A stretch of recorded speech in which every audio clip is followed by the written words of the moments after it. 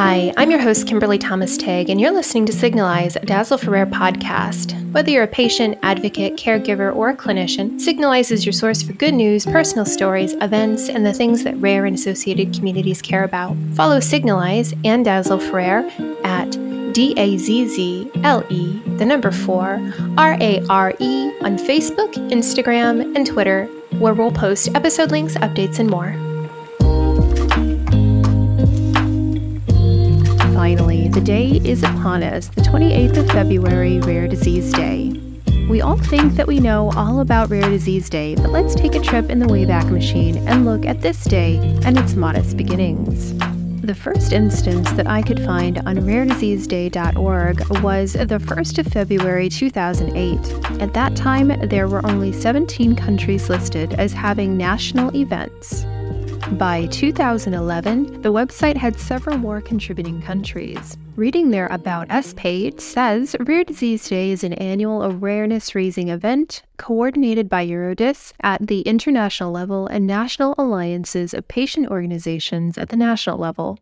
February 28, 2011 will mark the 4th International Rare Disease Day, coordinated by Eurodis and organized with rare disease national alliances in 25 countries. On that date, hundreds of patient organizations from more than 40 countries worldwide will be organizing awareness-raising activities and events, converging around the slogan, Rare but Equal.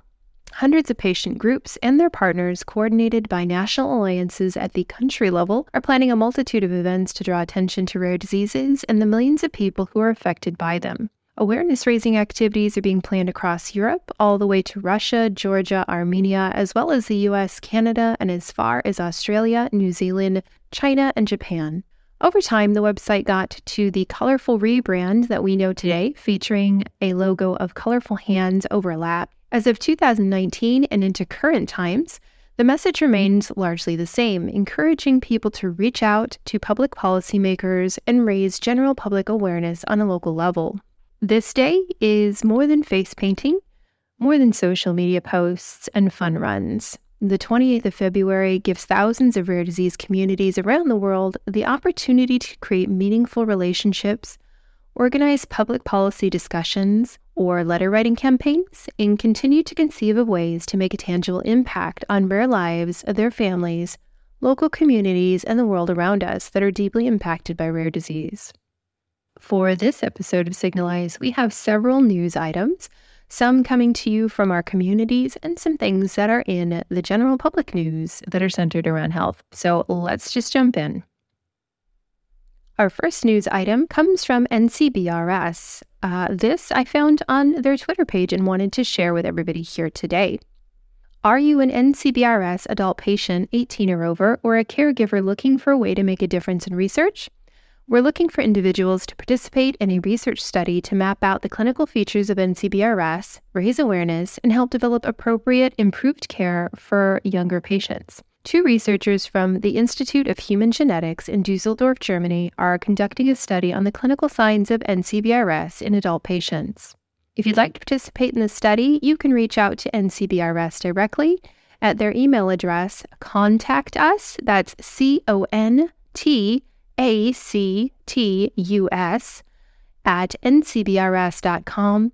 The good folks at NCBRS will put you in touch with the study lead if you'd like to participate, and we'll also include a link in the show notes.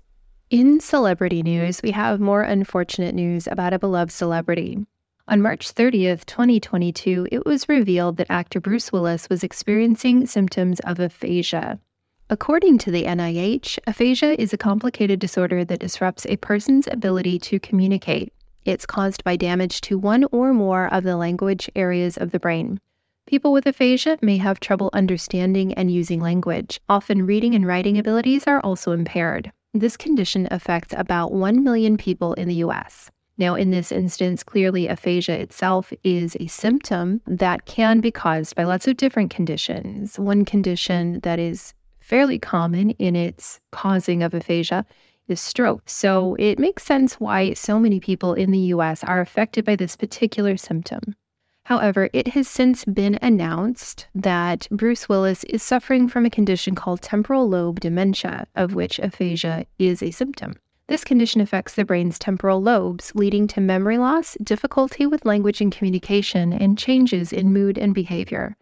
There is no known cure for temporal lobe dementia, but treatments may include medication and therapy to manage symptoms.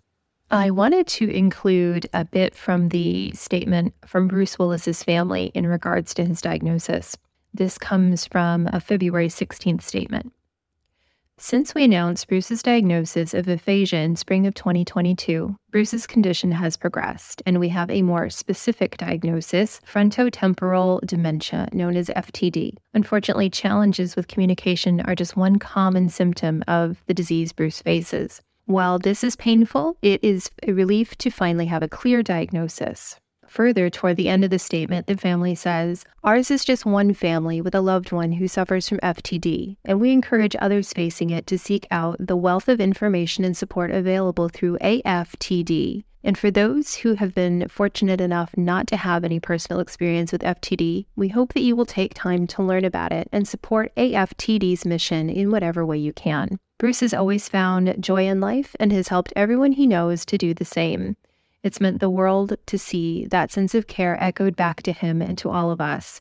We've been so moved by the love that you've all shared for our dear husband, father, and friend during this difficult time. Your continued compassion, understanding, and respect will enable us to help Bruce live as full a life as possible. When I first saw the announcement of Bruce's condition, or the fact that he was experiencing aphasia, I remember telling my husband that aphasia is not an uncommon symptom, which is why I think so many people in the United States are listed as having aphasia as a symptom, up to potentially 1 million Americans. Aphasia can be caused by many things. It can be part of a neurological condition, as in the case of Bruce Willis, or it can be caused by brain injury.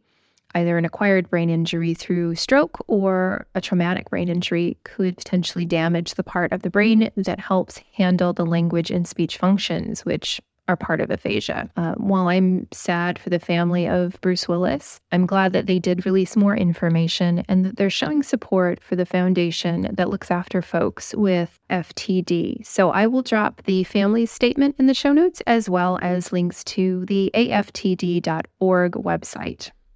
We have more news coming from the UK.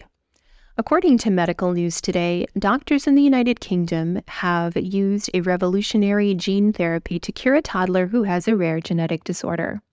MLD, or metachromic leukodystrophy, is a rare genetic disorder that affects the nervous system. This new expensive genetic cure costs approximately £3 million.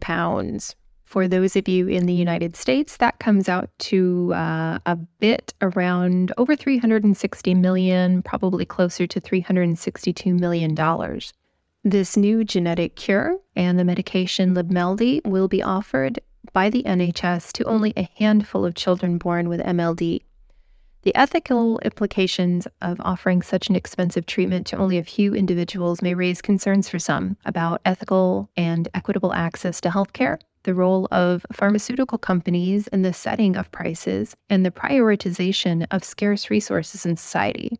We're glad to hear that this rare condition now has a genetic cure, and in this case, Libmeldy. The issue remains that many rare conditions are not diagnosed in a timely manner, leaving children like the recipient in this case, Teddy Shaw, unlikely to be identified in time. Unfortunately, her older sister also has the condition and will not be able to benefit from this life-saving treatment. I'm sure that in the coming months and years, we'll be hearing more about treatments like Libmeldy, and we'll have more conversations about health access, equity, and the potential future implications of genetic cures. But for now, I think many of us as parents can rejoice that Teddy will hopefully live a full and healthy life.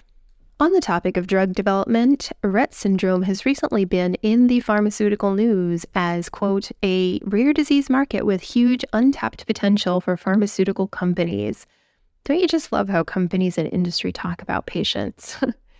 Those unfamiliar, a pharmaceutical pipeline is a list of drug candidates that an individual pharmaceutical company or the pharmaceutical industry collectively has under discovery or development at any given time. This process can be quite lengthy, taking 10 to 15 years, and can cost hundreds of millions of whatever your currency is to develop. Though timelines have sped up since the recent pandemic vaccine race, it's likely that timelines will still remain lengthy for complex therapies and potentially genetic cures like Livmeldy, which we just spoke about. If you have been involved in Dazzle-Frere over the last few years, you may be familiar with the Pitt-Hopkins syndrome community. Sue Routledge. Sue is also very much involved in the Rett syndrome community. So I was interested when I saw this pop up on my news feed.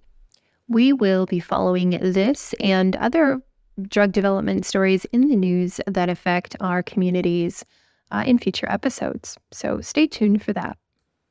It just wouldn't be an episode of Signalize these days if I didn't mention new developments in Twitter news.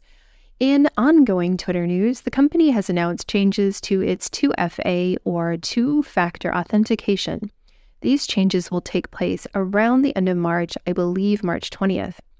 2FA is a security measure that requires users to provide two forms of identification to access their accounts, typically a password and a code that could be sent via SMS message to their phone. Over the years, many of us have gotten used to using this form of two-factor authentication to quickly get into social media accounts or shopping websites. However, Twitter is going away from that.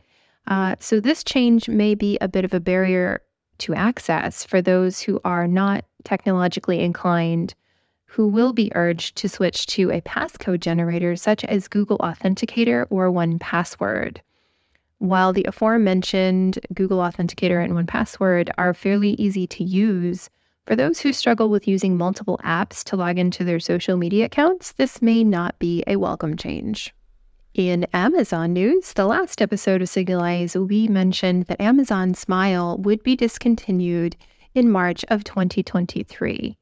As a response to the discontinuation of this service, Global Genes has crafted a letter, and there are several signatories from the rare disease community who have signed on. The first count I saw was 17, but I do believe it's quite a bit more than that now. I will leave a link to the letter, and you can see the signatories at the bottom of the letter if you click on the link in the show notes.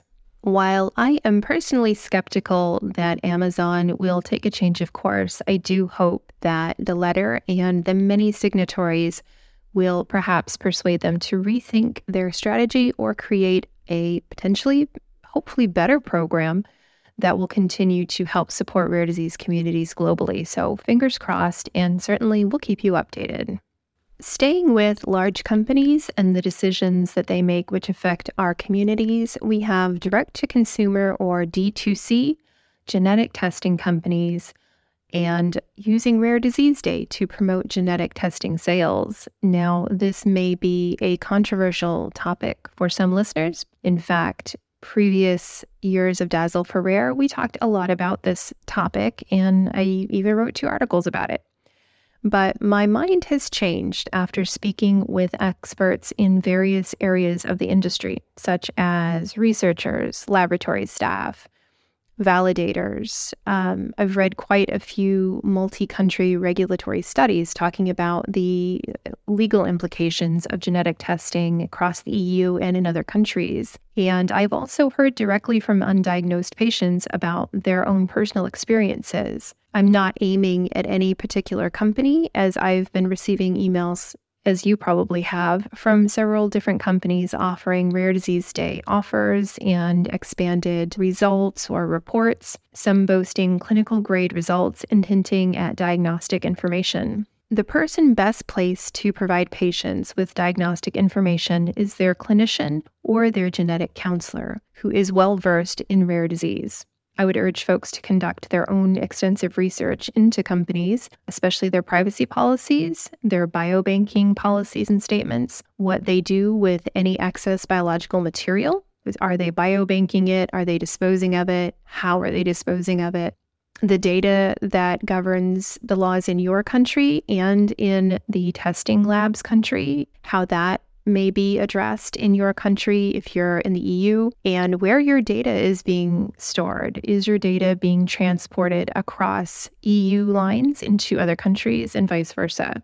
There are also ethical implications of selling genetic tests to consumers who believe they may have a rare genetic condition. The additional ethical concerns are complex and numerous, and far too complex for me to talk about right now. However, it should be said that distributors of these genetic tests do bear a social and ethical responsibility to provide accurate and validated information, to protect the privacy of consumers, and to prevent harm that could result from the presentation of data disclosing a potentially fatal or life-threatening condition without access to a qualified genetic counselor. So concerns about the potential of misuse of genetic information and the lack of regulation and regulatory consistency are also very important considerations. I'd like you to sound off. Feel free to tag us on social media and let us know what you think about companies using Rare Disease Day to sell product.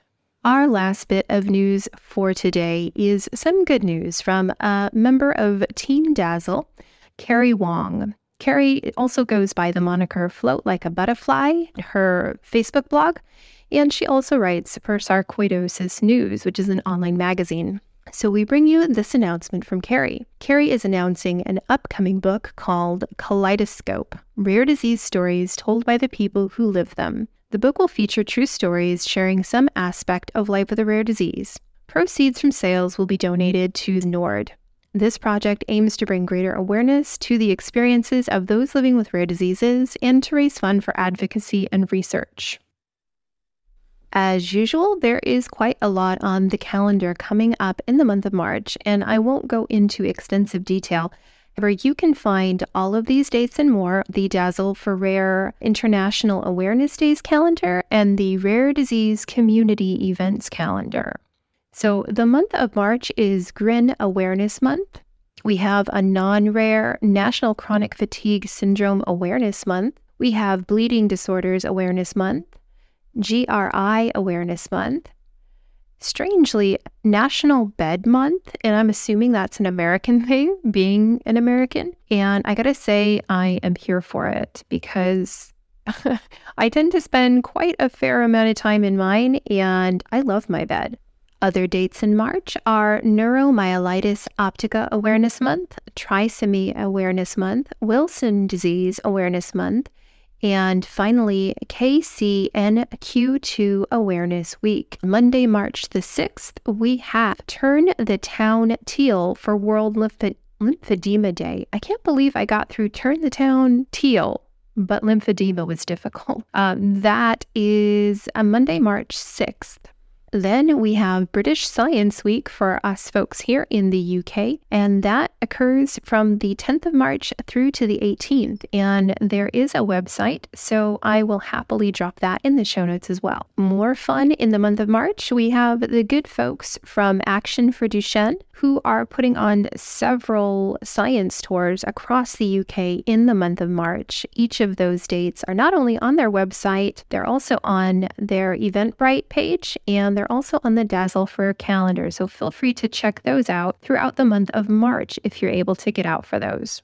Getting back to another day that sounds suspiciously American is World Sleep Day. Now, obviously, it's not rare, but many of us can most certainly relate.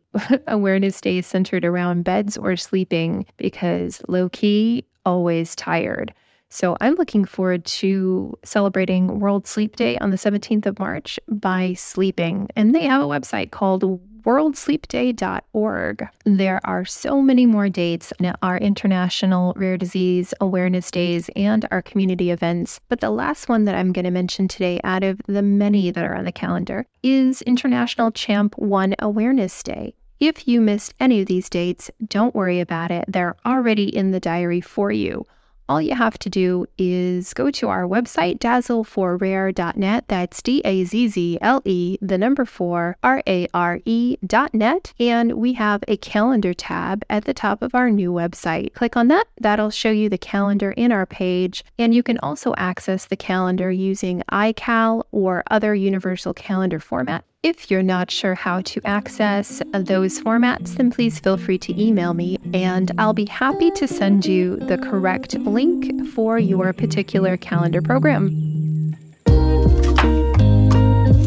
Thanks for listening to this week's episode of Signalize, a Dazzle for Rare podcast. To stay up to date on the podcast and Dazzle for Rare, follow us on Facebook, Instagram, and Twitter at DAZZLE, 4, Rare, RARE. And finally, if you liked this episode, share it with a friend and tag us on social media platforms.